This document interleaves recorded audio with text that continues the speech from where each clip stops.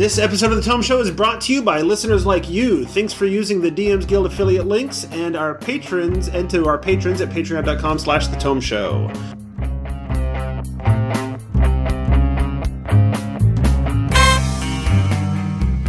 Welcome to The Tome, a D&D news, reviews, and interviews show, and I'm your Tome host, Jeff Greiner. And in this surprise round, we are going to solve a mystery at the local library, only to find out that it was Old Man Withers in a rubber mask all along. And he would have gotten away with it too if it wasn't for us kids, as we discuss our first impressions of Candlekeep Mysteries. I had to be a little extra creative for our guests in this episode, since I couldn't ask our official historian and regular panelist, I guess, for the surprise round episodes, because Brandis wrote one of the sections of the book. So it didn't feel right having him come on and give first impressions of something he wrote. Instead, we've got two returning guests who have each, I think, been on surprise round discussions with us before. First of all, we have the only man who could possibly consistently do something for, I don't know, what must be more than a decade and still call himself a newbie. It's your friend and mine. It is the newbie DM, Enrique Bertrand. Welcome back. Hi, Jeff. Thank you for having me back. Hi, everybody. Glad to be here. Fun times. Excellent. And then also our returning champion. I believe if my records are right, you were actually on the last surprise round episode, which we did on Tasha's Cauldron. It is the man who calls himself El Warrios and makes D&D videos and streams in actual play streams, mostly in Spanish. And so, unfortunately, I am too stupid to understand. So, welcome back, Mario Ortegan. Hey, thank you for having me. I'm proud of your pronunciation of it. I don't know whether I'm doing a good job or if I just come off like I'm mocking you. So no, it was perfect. Okay. The next step is my last name, Ortegon. Yeah, Ortegon. That's kind of like I'll work on that. The first time I had Eugenio Vargas on DM Jazzy Hands was an embarrassment as well, because I completely butchered his first name. So. Yeah, no, but my name is weird even for Spanish speakers, because it's kind of like a variant of the common name. Oh, so now I got to not only get good at my Spanish pronunciation, but I got to figure out these weird variants. So, all right. There's like a last name Ortega, and he's like a big Ortega. He's like Ortegon. Right. Yeah. Right. Well, so in this episode, it is entirely possible that the whole episode will devolve into very intelligent conversation that I have no idea what's happening, because both of our panelists that aren't me are smart enough to be bilingual, and I'm not. So... You could devolve into Spanish language Tome Show, and I would have no idea what's happening. I don't know that Sam, who edits, is bilingual or can speak Spanish either. So you could say whatever you want about us, and it would probably make it into the show, because we don't know. Yeah. So awesome. In this episode, it'll be a mystery. Haha, there we go. In this episode, we are discussing Candlekeep Mysteries. It is a book about a book of D&D mystery adventures ranging from level 1 to 16. This is an anthology of adventures. They do not tell a cohesive story, nor are they in the same location necessarily, although they all start from the same place.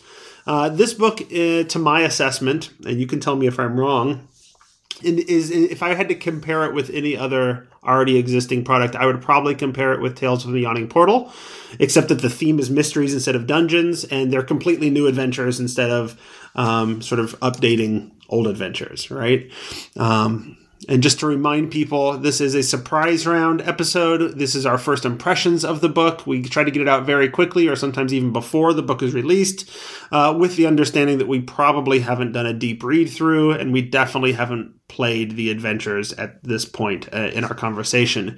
And then later on, if we decide that it's needed, we can always come back and revisit a book with a deep read through or a deep discussion of adventures we've actually run, because I feel like a year or two after a book comes out is really kind of the ideal time to review it, but it's too late to inform a lot of people who've already went out and bought their books. So here we are.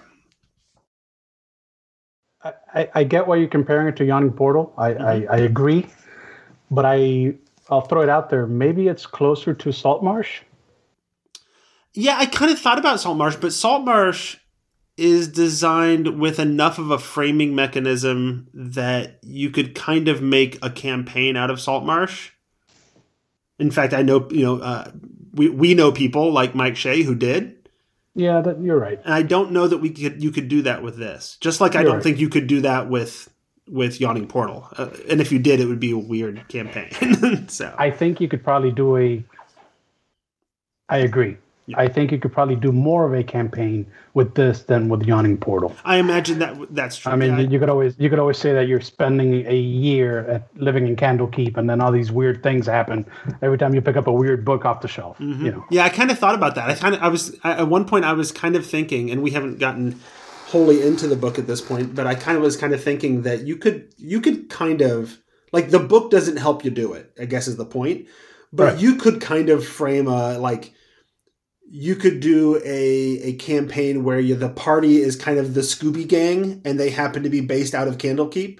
Yes. And, and so every episode is a new crazy Candlekeep book and something, and you could even do a big sort of conclusion to the whole thing where, it turns out the reason there were all these weird things going on was that there was one grand villain lacing weird books into the library or whatever. But it's not designed to do that. So it's not, but I think you could easily, like, MacGyver and a campaign together. At least it has that starting common location. Yeah, for sure. Before we dig much further in, Enrique and I have gone back and forth a little bit on the book, but before we go much further in, I want to let people know you can support the show by becoming a patron at patreon.com/thetomeshow. Amazon, for reasons I don't understand, after 10 years has pulled our affiliate status, and they won't tell me why, and they won't listen to an appeal, so fine. I guess we won't do the Amazon thing anymore. But you can still support us by being patrons at patreon.com/thetomeshow. And so usually I use the Amazon affiliate money to help those people who contribute to the show on a regular basis or who host shows for us. But if I get enough patrons, I might still be able to sort of send a little thank you to them every now and then for all the work that they do to make things possible. So now, despite the fact that Enrique and I have been talking about the book already a little bit, let's talk about the book now, right? So we have, I guess it's worth noting that we all have early review copies from WotC, and so full disclosure, none of us paid for our books. Oh, see, I don't have the variant cover anymore. I always send those to Tracy. I have it, but I'm afraid to touch it. It's just like so beautiful, and it's like, what is this technique called? It's gold? Textured. I think it's textured. The gold cover is textured a little bit. I think it's really nice. It's probably one of the nicest ones they've done, I think. Yeah, there have been several where it's like, I kind of want to keep this one, but I have a system now. Tracy gets all the alt covers since I've been getting them, and then I keep the originals.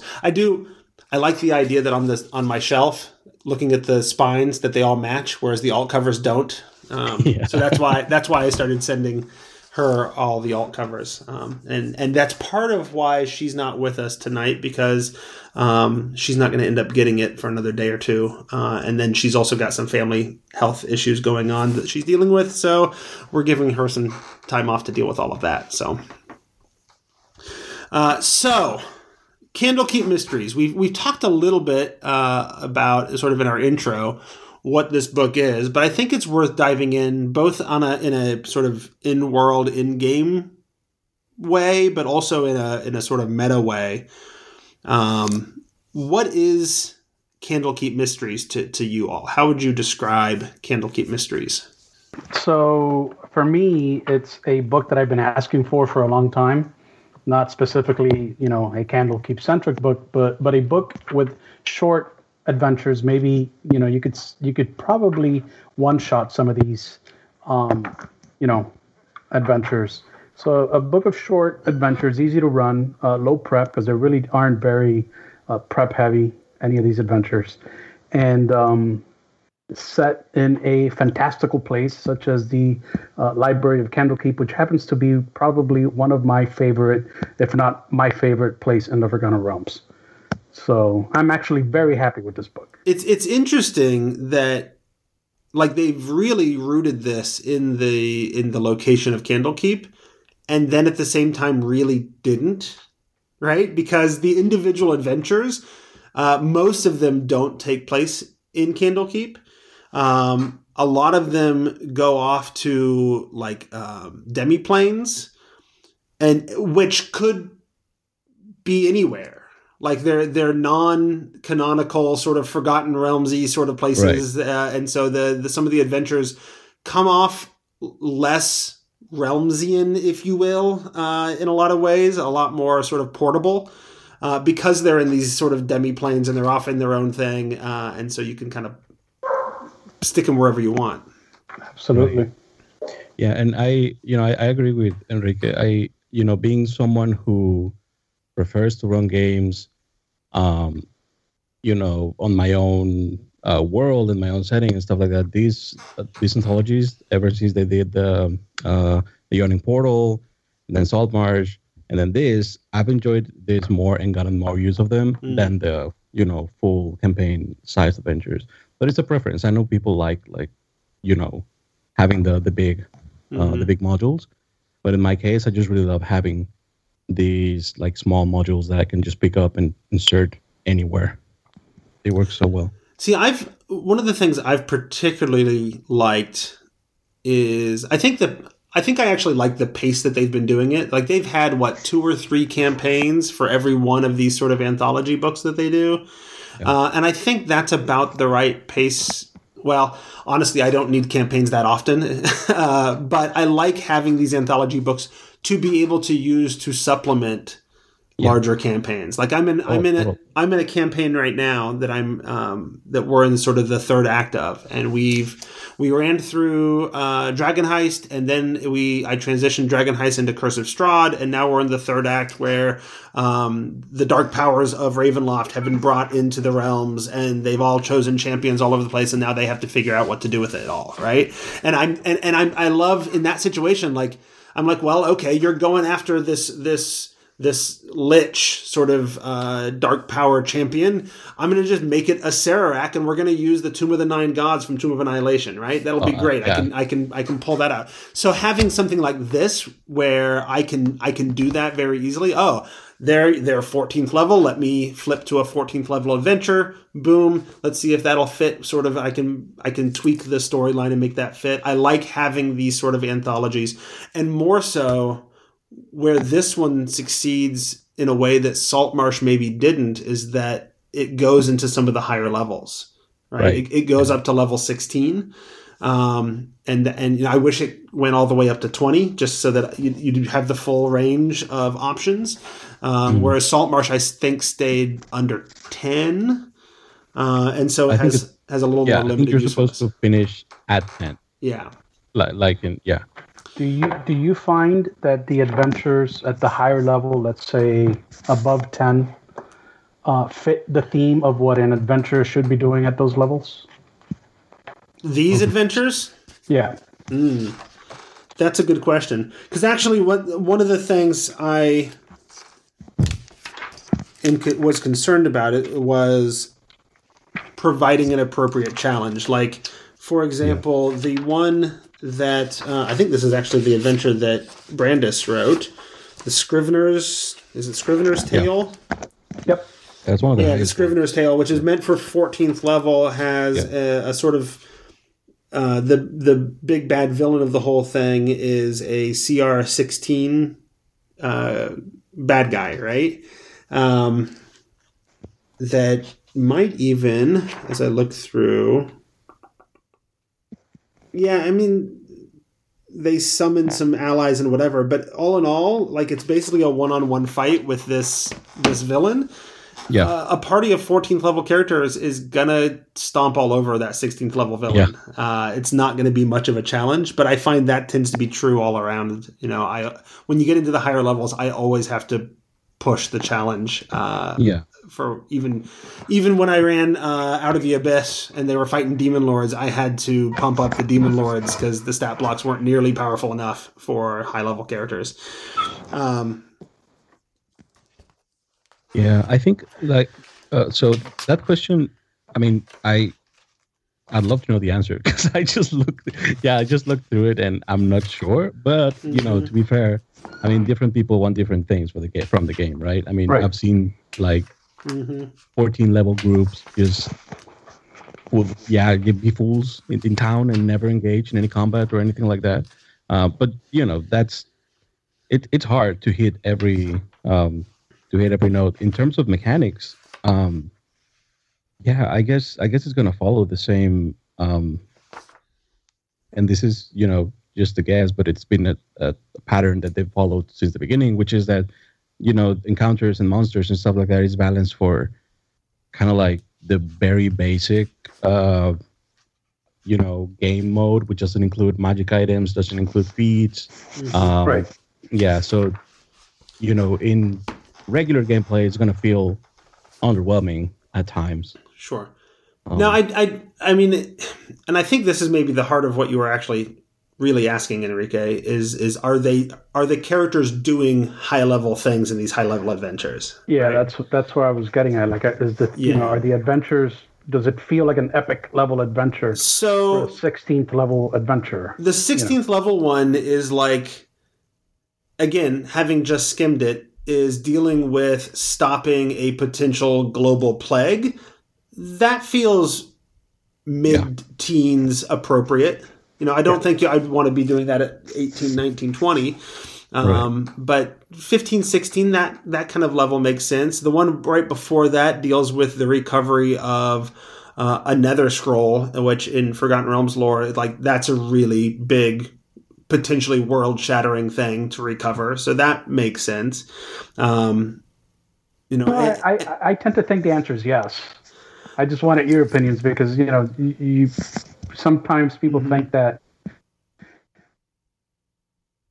you at those type of levels, you got to be off exploring the planes and leaving the world behind and doing greater things out in the multiverse. And I don't know. Sometimes, and there's a degree to which I agree. Like, to my mind, when I get in, especially when like 16 and above, it starts becoming D&D superheroes a little bit. And I'm okay with that. I enjoy that style of play. And so I don't mind. I do think that's the direction I usually go with a campaign, but this isn't a campaign. These are short little one-shot adventures, and it's hard to come up with epic sort of appropriate one-shot adventures. And I think from what I'm seeing, they do that decently well. I think so. Yeah, because if you're following, I mean, the book doesn't establish, I mean, it kind of establishes something like a framework, which is like adventurers are in Candlekeep, find a book, and then sends them somewhere. But, I mean, you could do this anywhere, right? I mean, the characters could find a book in, you know, like I said, in another plane, or, you know, you can just move everything. But it requires a little extra work. But yeah, that's the beauty of this, that it can be, I guess, played. It's incredibly portable. Like, and even it's all built around this framing device, and they really push this framing device of you find a weird book and it starts you on a mystery, right?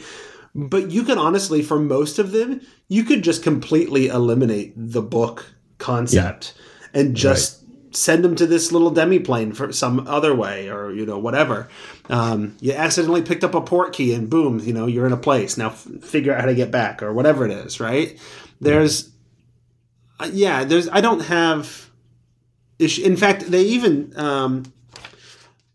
I recently had a conversation with Sam and Mike on Behind the DM Screen talking about how we wish that WotC did more in terms of giving sort of putting these little transparency sidebar things of like, this is what we're trying to do here and how you could turn these dials to do things differently or whatever. We were specifically talking about Rime of the Frost Maiden, and there's lots of moments where it's like, if they made it clear what they were going for, it would be easier for the DM to figure out how they're supposed to run a thing, right? And this book, I thought they actually kind of start doing that a little bit. The whole first section, a book of books chapter, talks about how to dissect the adventures, about some things that you need to know about the setting of the Forgotten Realms to make it work. There's even a section about being a sensitive DM and listening to your players and when they might be comfortable or uncomfortable, which seems like a weird. This seems like a weird product to put that in because it's not full of a lot of things that might make clearly this was like there needs to be a conversation about this, and so they just put it in the next book that they published. Because it really. Go ahead. Is that? I think that's just something they're going to include in all upcoming books. Because, that may be. Yeah, because they included it in Frostmaiden because it was kind of a horror adventure in certain ways, and then it's in here. And as you say, it doesn't feel, at a glance, it doesn't feel like the adventure has themes that might make people uncomfortable, but it's still, it still includes it. Enrique, you're muted or something. Yeah. Apologies. No, I wanted to jump in and say that I do think that this book was sort of. I'll disagree with you guys a little bit because they did include that in this book. They also included the new monster stat block without alignment in it. Yeah. Alignment's gone in the NPC stat blocks. I didn't even notice that. Gender is gone from the NPC descriptions. If there's certain NPCs that don't even have a gender assigned to them, that you could just pick whatever gender you want. Yep. And this book also includes the Vistani adventure, where Christopher Perkins basically rewrites the Vistani. So I think they did use this book as a bit of a soft reset for a few things they've wanted to fix or change or improve on, and adding that type of sidebar about having a conversation with your players. Yes, I do agree. We're going to see it moving forward in probably every product, but I don't think it's here just because the adventures in the book require it. I think it's here because moving forward, it's going to be everywhere. That may be, and this is just the moment. And in time this is where just it hit. and this is just a moment in time where it hit. And that said, if you allow me, I think maybe we should do a little bit of a rewind because we haven't even talked about the fact that this book, just like all the other adventure books, gives you like a setting that you could, it's a modular setting that you could then take and place it. They give you a Candlekeep. They describe Candlekeep in pretty good detail. Outside of the adventures, and it really has nothing to do with a lot of the adventures, but if you ever want to play in Candlekeep, this book gives you a really great look at what Candlekeep is and how it operates, and they've added to the Candlekeep lore, which I think is really nice. So I would say this book gives a passable introduction to Candlekeep. I don't know, I feel like even Descent into Avernus gave us a deeper look into Baldur's Gate. Ghosts of Saltmarsh gave us a deeper look into Saltmarsh. I think if I wanted to really run this as a campaign, which it's not designed to do, as we've already discussed, but if I wanted to and I really wanted to dive into Candlekeep, I would want additional supplemental material, such as the product on DM's Guild I think it's just called Candlekeep, isn't it? Elminster's Candlekeep Companion or Elminster's Guide to Candlekeep. Yeah, Enrique knows because he advised on it or whatever. But that had Ed Greenwood and some other folks in on it, and so it's pretty good, strong. But I will say this: I would have loved to have this book available to me when I ran Avernus. Because in Avernus, you go to Candlekeep and they give you nothing about Candlekeep and Avernus. No, that's true. It kind of feels like this book should. Well. Yeah, I still don't understand why Candlekeep is in that adventure. It feels just like, hey, let's, please fans of the game, Baldur's Gate. It's just included because it doesn't feel like it needs. But yeah, like Enrique says, if you want to, flesh it out more, which it deserves because it's amazing. This book helps. Oh, somebody was asking if there was a map. Yeah. There's a pull-out poster map, and actually that's the only full map in the book itself. They chopped off like half of that map for their discussion of talking about Candlekeep, but the other half never really appears anywhere. So, that's true. I didn't even notice that it's chopped off. Yeah, they do half the map and they never come. I thought maybe they would do half the map when they're talking about that area, and then they would give the other half of the map when you get to the other area, and they just never show the other half of the map. Yeah, So I'm just gonna show this because it's so weird. It's just in one half of the page, and then it's just gone. And it's in the part of the map that has the least amount going on. Yeah, most of it's just this big courtyard. And so, oh wow. But it'll definitely sit in my stack of maps when I get ready to run my Descent into Avernus game, and I can pull out the Candlekeep, Elminster's Candlekeep product, and those other things, and this as well to tie into it. Maybe I'll find some adventures from here to pull at that point too. I don't know what they name check the tiefling, the tiefling who you deal with in Candlekeep and Avernus is mentioned in this book. Oh, Silvira, is she in there? Yeah. So they were consistent about that. Yeah, she's one of the. I forgot they have a title. I forgot what her title is. The Great Readers. The Great Reader. Yeah, she's one of many. Apparently, the Great Readers have different specialties. So hers is planar traveling. So she's in the book. Yep, she is. Are the titles of the bookkeepers like lore from before, or did they make them for this book? I feel like that was stuff that I remember seeing in second edition. Yeah. Okay. The names, I don't remember ever getting like that specific. There wasn't a whole lot of Candlekeep stuff, back. I did a thread recently about it. In fact, the biggest bit of lore that I found was in a Dragon magazine that was basically using Candlekeep to help promote the Baldur's Gate video game. Yeah. You just don't have enough conversations with Ed Greenwood. I don't. That's where all the lore is. But he did jump into my thread on Twitter and added to it. Oh, nice. So, yep, that sounds like him. Yeah, that sounds like him. That was nice. At some point, speaking of the Baldur's Gate video game, somebody was asking earlier a while ago in the chat whether or not there's any reference to the Ballspawn. Yeah, I didn't see any. I don't remember. But you go to Baldur's Gate. You go to Baldur's Gate twice. At least I counted 2 adventures that take you to Baldur's Gate. Oh, I only caught one, including Brandon. Brandis's. Yeah, that one takes you, and I think there's a low-level one that takes you. I don't know if it's the 4th or the 2nd. One of those takes you to Baldur's Gate. That one page with the breakdown, the chart of all the adventures is going to be helpful for this conversation. You also visit an area near Silvery Moon. I want to say that's in the Silver Marshes. So it does take you out of the Sword Coast a bit, but it's mostly to like little pocket dimensions. Yeah. There's a grove in a forest near Silvery Moon. It takes you to Baldur's Gate. I think that's really it. Like, I don't think there's a lot of. And a lot of those sort of pocket dimensions or demiplanes could really be connected to any world and don't immediately feel connected to the realms at all, and that's fine because I can flavor it how I want to, right? And some of them though, like there was one, the lore of Larue, I thought was a really nice, because that one is very deeply tied to some Forgotten Realms lore. Larue being a god of the Forgotten Realms.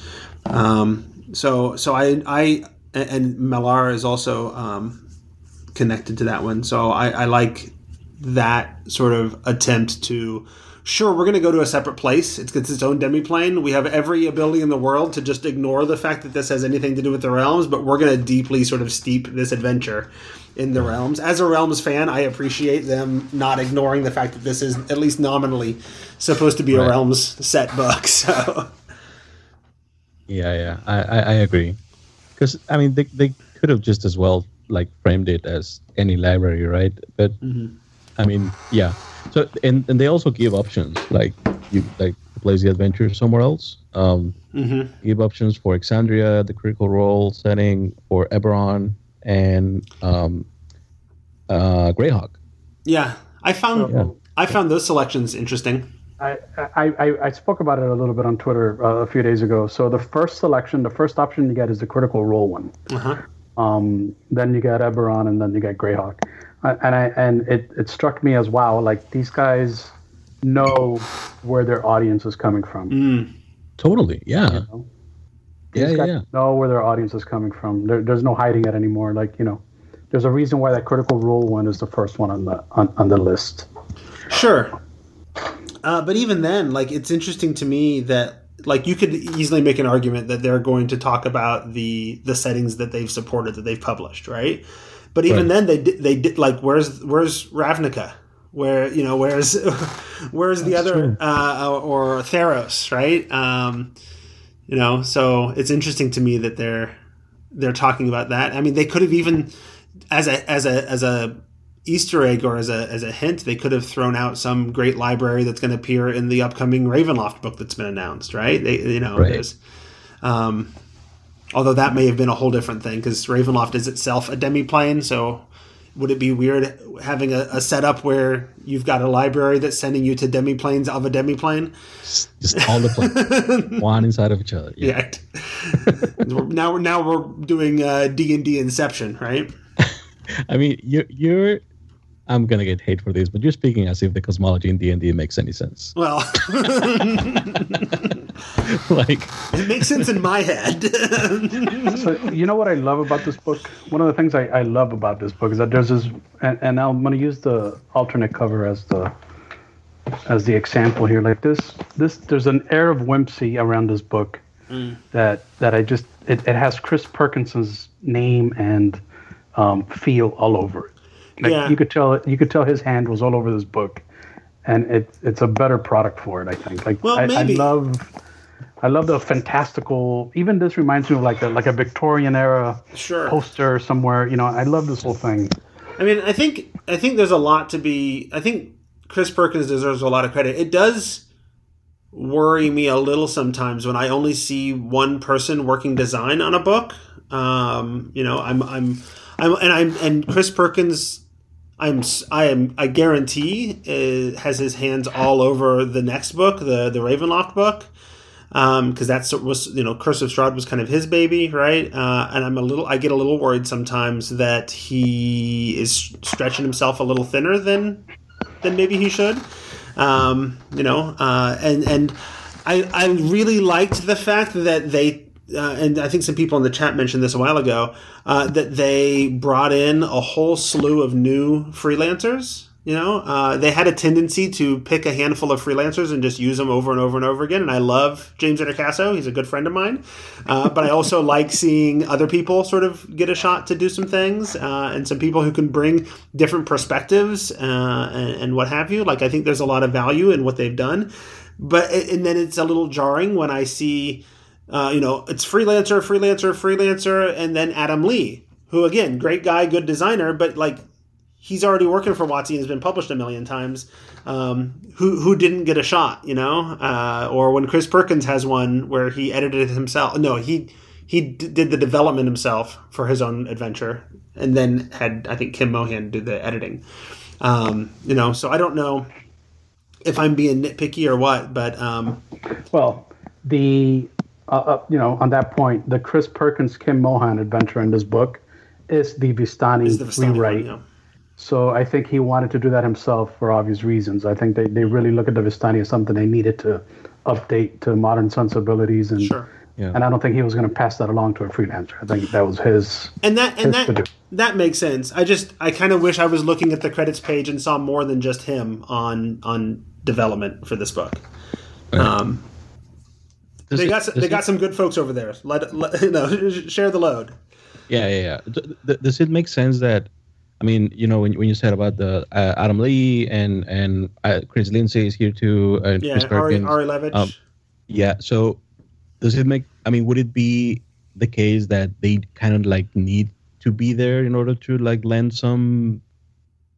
I don't know if legitimacy is the right word. But like in order the adult in the room overseeing the like reassure the fans that this is, because there's so many new writers, and that's where I think if they'd have tapped those folks to help with Chris in the design and development part of it, and then let the main writing being done by freelancers, except for maybe the one crucial chapter. I don't know. I think that would have been interesting. I do really like the one thing that is particularly different here is that clearly the highlighting of the freelancers is a goal, because this is the only book I remember seeing like the writers and editors and whatever listed on each adventure. Yeah. Having their names there and then having the bios on the last page, sort of describing who they are and what have you. I don't remember them doing that in the past. And they're also doing press for the book. Yeah. Which is awesome. So I like that they're not only bringing in all these new people, getting some new voices into the game, and again, this is the perfect product to do it, right? Because it's a short adventure, and if you don't like that one person's style, it's okay, right? So just don't use that one, right? Unlike, say, Dungeon of the Mad Mage, where they had a different most of them freelancers design each level of the dungeon. They didn't give them credit for their level, right? They didn't list bios for them, but you also, like, if you didn't like their style, you're in a little bit harder of a time because you can't play through Dungeon of the Mad Mage without visiting every level, whereas this one you can just pick and choose the ones you want to play with. Yeah, I love that they did that. Like, just knowing who wrote who, it's awesome. Yeah. And I think a lot of players, like, they don't care who wrote what, right? Yeah. And that's fine. I don't think you need to, but I think the fact that the writers are getting credit for the thing that they wrote, I think is worthwhile, and I'm glad they did it. And just like knowing who did it, like if someone really likes something and wants to expand it, like maybe they can like get them up on Twitter or something. I mean, they know who to look for or look more of their work on the DM's Guild. Maybe I can show a little bit of that, because along with the credits of the adventures comes really nice graphic design for the book, which is something I think we should also acknowledge, right? Yep.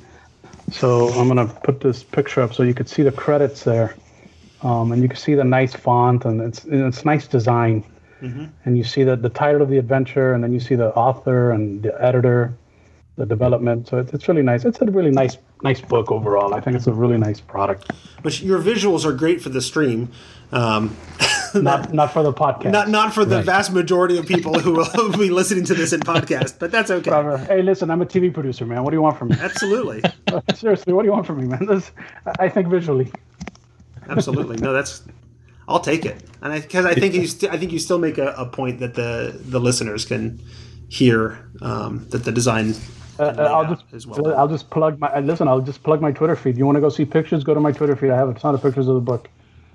You can't get that on a podcast. Nope. Newbie DM on Twitter. Every book, as soon as you get it, basically, you spend the rest of the afternoon live tweeting a thumb through of the book. Hey, listen, I got to do something, right? No one's calling me to write anything, so I might as well do something. There you go. This is our contribution. Good. So we've talked through a lot of things in this book, and we kind of hit a lot of my standard sort of follow-up questions on these things. I think we've talked about the kinds of things that raise our interests, and we've talked about some things that maybe we're a little more skeptical about or we're curious about. Like, ultimately, we can't tell you at this point whether the adventures are actually any good, because we haven't played through the adventures. I know that I am looking at a few of them very closely because they might be particularly relevant to things I'm running in my game right now. Right? My players are level 13, about to hit 14. So those high-level adventures play really well for me, and so I'm looking at those a little more deeply. Dar Jr. in the chat wants to know if there's player content in here. There's zero player content in here. I think there's a few things we could talk about that I think people will have questions for. I'm going to tackle some of them, and then you guys tell me what you think. Yeah. So we have some new monsters to 5e, which I think is a great contribution. We have some updated monsters from 3rd edition. I don't know if 4th, but for sure 3rd, that have been updated to 5e. Specifically, what's that little frogman again? The Gripply? Right. Yeah. Gripply might be from second. And there's a few other things. So there's quite a bit of new monsters. I think we have a new NPC type. The Sage, right? The Sages, yeah. Yeah, the Sage and the Greater Sage, I think. Is that his name, Greater Sage? Something like that. Master Sage. So we have 2 new NPC types. We have a bunch of monsters. Let's talk about the maps, because the maps are always a point of contention with the community. Whether we get color maps or whether we get the black and white, what I like to call Dyson logo style maps, which I know he is not the only artist. But they're more or less all in that same style, that black and white style. He was a cartographer listed on the credits for this. He was. So. He's one of the cartographers, and there's a few others, and all the maps in the book are pretty much in that style, except for one map. It's an overland map drawn by Claudio Posas. Yes. And that map is meant to look like it was hand drawn by an NPC, and he did that. That one. And of course the city map is. And the Candlekeep map. So, but the battle maps in the game are all black and white line art, and I think it's worth mentioning that to listeners, because people do ask, about the maps. Yeah, and every adventure has at least 2 maps from what I'm seeing. Like one of them urban, or like location maps, I guess, and one of them a dungeon map. And although some of the maps are real sparse. I noticed that a few of them. Like there was one map where it's like, you probably didn't even really need a map for like a road and a couple of things on the side. Yeah, I was told, and I either on Twitter someone told me or the author told me that there was to be some player content, because somebody wrote a player race for the little. I keep forgetting their names. The little frogman. So, little frogman, the Gripply, was supposed to be a player option, and WotC cut it. So there you go. That's a little inside tip somebody threw my way. I don't remember where. I hope I'm not getting somebody in trouble here. Maybe. Oh, if I am, come blame me. It's not my fault. He did it. But apparently, the Gripply was at one point slated to be a player option, and then it was cut. Yeah, I can see it being just to maintain consistency of like, and no alignment on that. It looks so cool too. No alignment on that. We were robbed.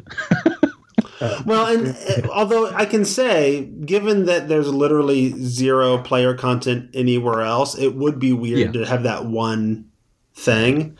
I could see it as a thing that they, every now and then they'll put out their like what they did with the turtles or the what were the other frog people? The ones from Tomb of Annihilation. Yeah, the little Puerto Rican tree frogs. What are they called? Oh my gosh, I'm blanking on them. We're all blanking on it. Oh my god, they're like red and green and. So with the G too. Grung. The grung, yeah. Yeah, the grung. But so for those they released them as like a charity sort of release and raise money for child play or something on that. Yeah. So maybe we'll still see the Gripply at some point released in something like that, or like how they had they had other adventures in from the Essentials kit. Right, there were other follow-up adventures that if you got it on D&D Beyond, then you got access to more adventures than what was just in the box. And so I could see them. I imagine that there are adventures that hit the cutting room floor in the process of making this book that they could still release as sort of extras and things like that, or charity releases or whatever in the future. Yeah. There's an adventure here. Somebody asked me on Twitter earlier today if how far the adventures took you outside the Sword Coast. I just saw one that takes you into Anarok, the desert. Yeah, no, that's one of the ones I was looking at. Yeah. So there are some locations, and it's not all in the Sword Coast. Yeah. So that's interesting. No, I'm happy with this book. Overall, I think this is a good book. Overall, I think a lot of people have been asking for a book made up of short adventures. These hardcovers. Let's be honest. Some of these hardcovers are hard to run sometimes. They're very time consuming. Yep. I don't know if I'm willing to say it's a good book yet, just because I haven't been able to play through much, or But it is a style of product that I will get use out of. Yes. I will certainly, like, when I'm running things, and I'm like, we got a little bit of time between big major events. Is there a small little mystery I can throw at him to keep him busy for a session or two? these are also transition adventures, right? What I like to call like transitionary adventures. So like in my case, the 10th level adventure, my party right now in my game is 10th level. In my case, this 10th level adventure that's in this book is perfect for what I need to take him out of where I am right now and back to where I want him to be.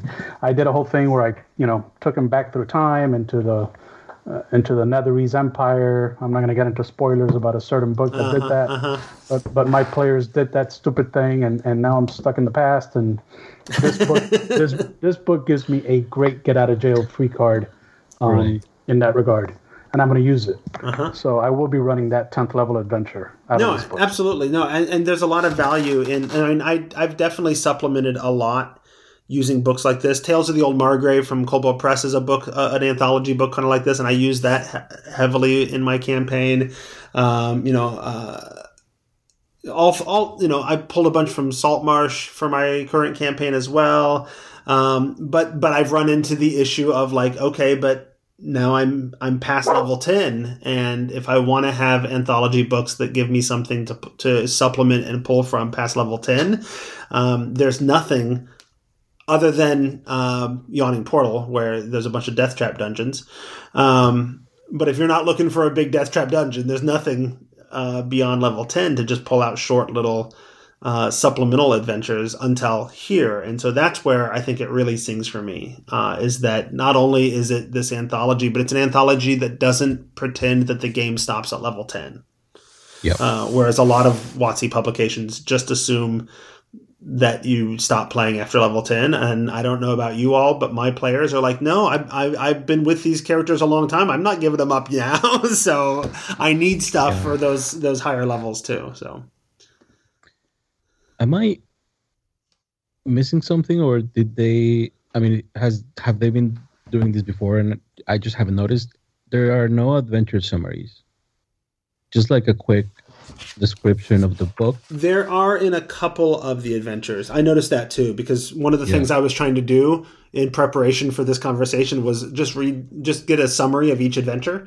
Yeah. And some of a handful of them have an adventure summary, but most of them do not. I got the impression that that because it's all done by freelancers and it's all different, that they gave each writer sort of their own chance to sort of frame it the way they wanted to. So some of them did that, and some of them did. Tales of the Old Margrave did the same thing. It's a series of anthology of foresty adventures, right? And I noticed that from them. Now that's a third-party published product, but it's Kobold Press. They're pretty solid and consistent. And so the fact that they made that choice came off as a choice that they made, and I think that's... Page 5 kind of gives you a quick description of each adventure. Yeah. I mean, real quick. It's just a table that gives you like a sentence or two. Yeah. It's like a what's it called? A log line of the adventure. Elevator pitch, yeah. Right, yeah. Well, the reason I ask is that I normally use them like a lot when I'm running them, mostly to compare. I use them as outlines, if that makes sense, for myself. Usually, if I'm running a published adventure, I have that either simplified into sentences or made into like a checklist or something like that, and just to try to stay on track, I suppose. And I know not a lot of people use them, but yeah. I really like them for anthology adventures just because it's like, okay, this is around the right level. I don't want to read the whole adventure to tell if this is going to fit with my campaign. A quick synopsis or adventure overview or a summary is a great way of like, let me read these 3 paragraphs and now I know if this is worth looking into some more or not, right? No, I use them a lot too as a DM. And I recognize that like once you've made the decision to run the adventure, you may not need those anymore, and then that becomes wasted space that you could have used for more stuff, right? But I may never run the adventure if I can't quickly figure out if it's going to fit for what I'm doing. So,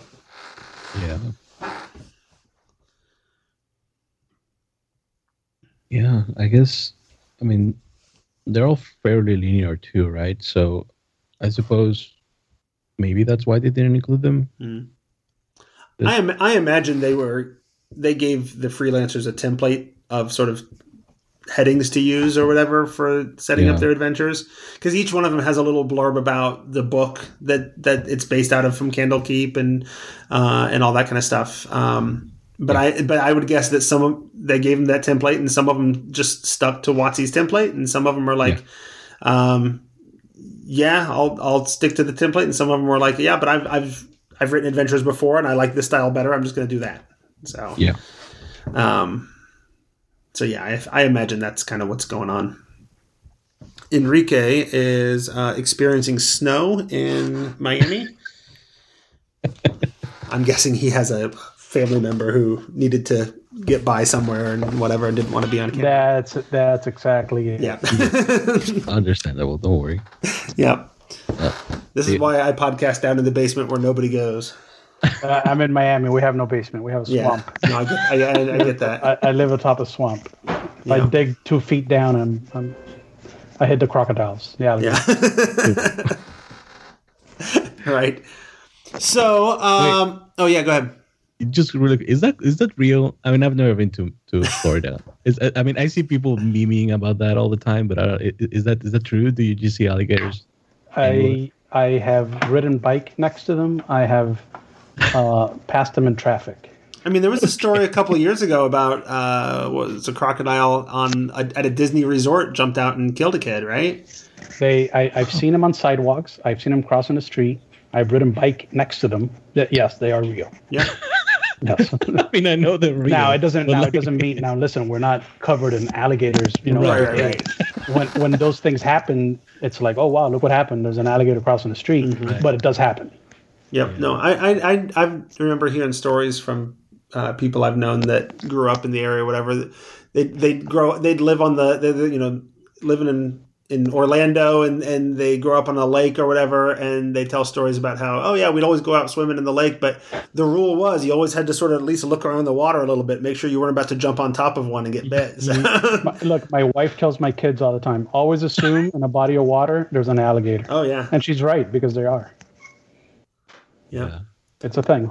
But where you don't find alligators, so far as I remember, is anywhere in this book. Is that? Yeah. Nice segue. Yeah, wow. Yeah. I've done this for a few years. Yeah. Yeah. So yeah. So any other thoughts, things that you think we should talk about, things that you're particularly interested in? Sort of. This is our chance for sort of last thoughts. We're knocking on the door of about an hour or so. This is your chance for anything else that you wanted to mention that we haven't talked about yet. Well, I do have to mention or highlight, I suppose, an adventure from a friend.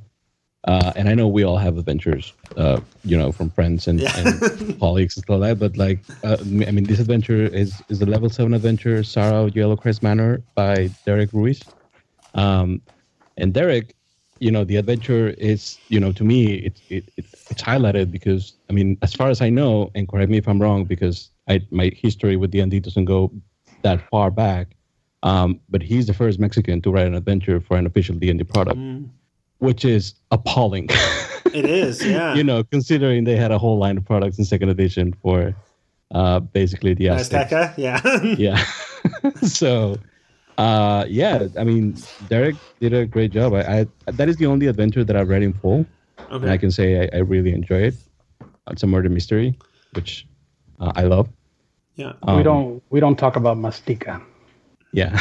That basically means to chew in Spanish. Yeah. Whoever came up with that name really has no clue. It's the chewing continent. Mastica means I chew. You chew. I'm chewing. Well, it's the worst name. I know very little about that continent, but maybe there's something there. Maybe there's some sort of Tarrasque-like creature that runs around and chews on everything. They tried to mix Aztec with Mayan, Mayan and Aztec, and they came up with Mastica, and it's like, dude, pick up a dictionary, at least check the word to make sure it doesn't exist. Yeah, come on. So there are, and if I think there's at least 2 other home show appearing writers that are featured in here as well. Branda Stoddard, of course, is regularly on the show. And then Amy Vorpal has been on a couple of episodes back in the day. And so I know if you want to hear more about those folks, we got them all over the place. But there's definitely, it has definitely occurred to me that, hey, this freelancer list is a great list for me to go to when I need guests to talk about things. So if you're in this book, I might be sending you a message if you're not too big to hang out with a D&D podcast that's been doing it for like a decade and a half. Yeah, I don't think so. I hope not. Right on. All right, any other sort of last thoughts? Things you want to mention before we go? No, I'm looking forward to running that 10th level one just so I can, get a what is the look at it. 10th level is the Zikran's Zephyrian Tome. Oh. And can we talk about why this wood elf is blue? Wait, is he a wood elf? Yes. Really? I caught that the person was blue. And I noted that because I feel like there's a preponderance of fantasy-colored characters in this book. I did not catch that it was a wood elf, and I don't know that wood elves canonically appear blue. Oh, that's true. Yeah, I don't know. He's blue. I don't know. Maybe he ate a lot of silver. But there was also a bartender with purple hair, wasn't there? Well, the purple hair I can understand, but the blue skin, that's like, remember that guy who ate all that silver and he turned blue? Ever heard that story? Well, maybe that's what happened. So maybe this guy got trapped in a silver mine and ate a lot of silver. That's an actual thing. You can turn blue when you eat silver. You can turn orange if you eat carrots. Well, there you go. I mean, it has to be pretty much nothing but carrots for a long time, but it will turn you orange. So. I mean, I think it's pretty cool. It's pretty cool that he's blue, but I wish it was mentioned in his because that's unusual. Just thought he was a drow, but like unless they're like in the process of tweaking the canon of various races and whatever, they're adding more like fantasy colors. Oh, that would be interesting. Maybe it's the lighting. Maybe they took the picture with blue light hitting him. Oh, it's he's not blue. He's white and gold, right? Yeah, he's it's the dress all over again. Who knows? I'm out. That's it. I got nothing more.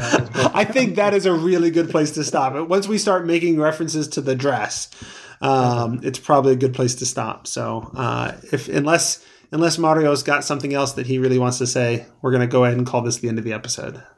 Oh. All right. Then the episode is over. I want to thank everybody who listens for supporting us. You can go shopping at DM's Guild through our affiliate links at thetomeshow.com. You can also become a patron at patreon.com/thetomeshow. And I want to thank Watsy for sending all three of us review copies. And I want to thank Mario. If people want to find more from you, where on the internet should they go?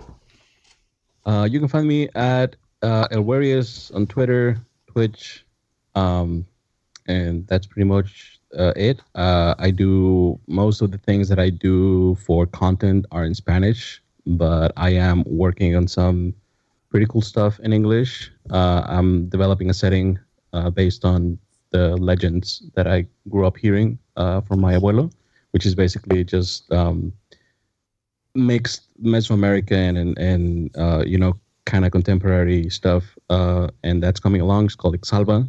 If you're interested in that, just follow me on Twitter and hit me up. I caught a recent episode of a NPR show about specifically the whole show is just about Puerto Rico. And they broadcast in both Spanish and English. So I think you just need to do that cool. From now on and do dual language broadcast for everything. I'll connect something to my brain and Or you do your actual play sort of show and then go back and redo the exact same campaign, but have everybody speak English this time. Just remember what the dice rolls were. That wouldn't be a lot of work. No. Yeah. And Enrique, where can people go if they want to harass you some more on the internet? Hold on, I'm going to ask you a question first. Okay. How come Mario gets the Mario treatment in the Spanish pronunciation, and you don't even attempt to pronounce Enrique in the Spanish pronunciation? I'm offended. Because I don't know how to say Enrique. My goodness, man. I've known you for what, 10, 15 years, and it's always just been Enrique. So I'm joshing with you. I know you are. All right, guys. Well, thank you for having me on. You can find me at NoviDM on Twitter, and that's pretty much it. Unless you come and knock on my door in my house, you're not going to find me anywhere else. At NoviDM on Twitter, I'm Spanish language television behind the camera. Behind the camera, I work for one of the Spanish language networks in the United States, here in Miami, and that's it. I'm usually on Twitter all day, so you could find me there. Yes, he is prolific on Twitter. Prolific on Twitter is my middle name. Yes. All right, excellent. If you want to get a hold of the show, you can email thetomeshow@gmail.com. You can find me on Twitter. I am at Squatch, Squach. The show is at The Tome Show. We also have the Facebook page, and we have a Discord channel. You can come and chat with us there. We have an active and fun little crew there. And of course, you can watch us on Twitch, like so many people are. Although the main way that people find out when we're streaming on Twitch is that I post it on Twitter. So follow us on Twitter if you want to figure out about the Twitch stream. You have a great community in your Tome Show Discord, by the way. We do. I lurk there a lot. I don't post a lot, but it is one of my go-to lurking nice. Discords.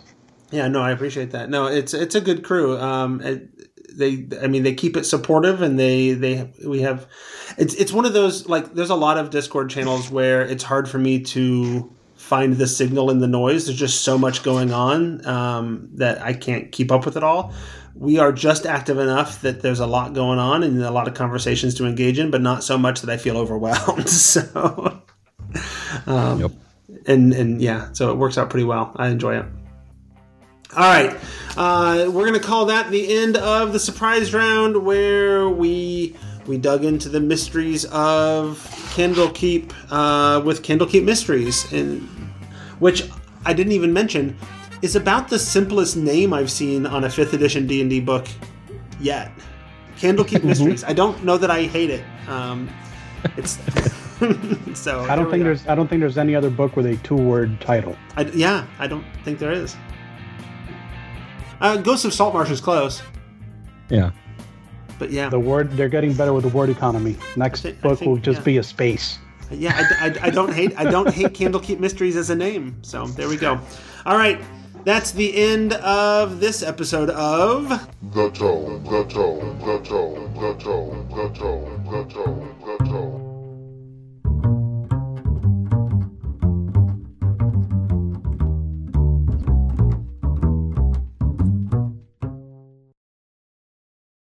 I'm on the wall.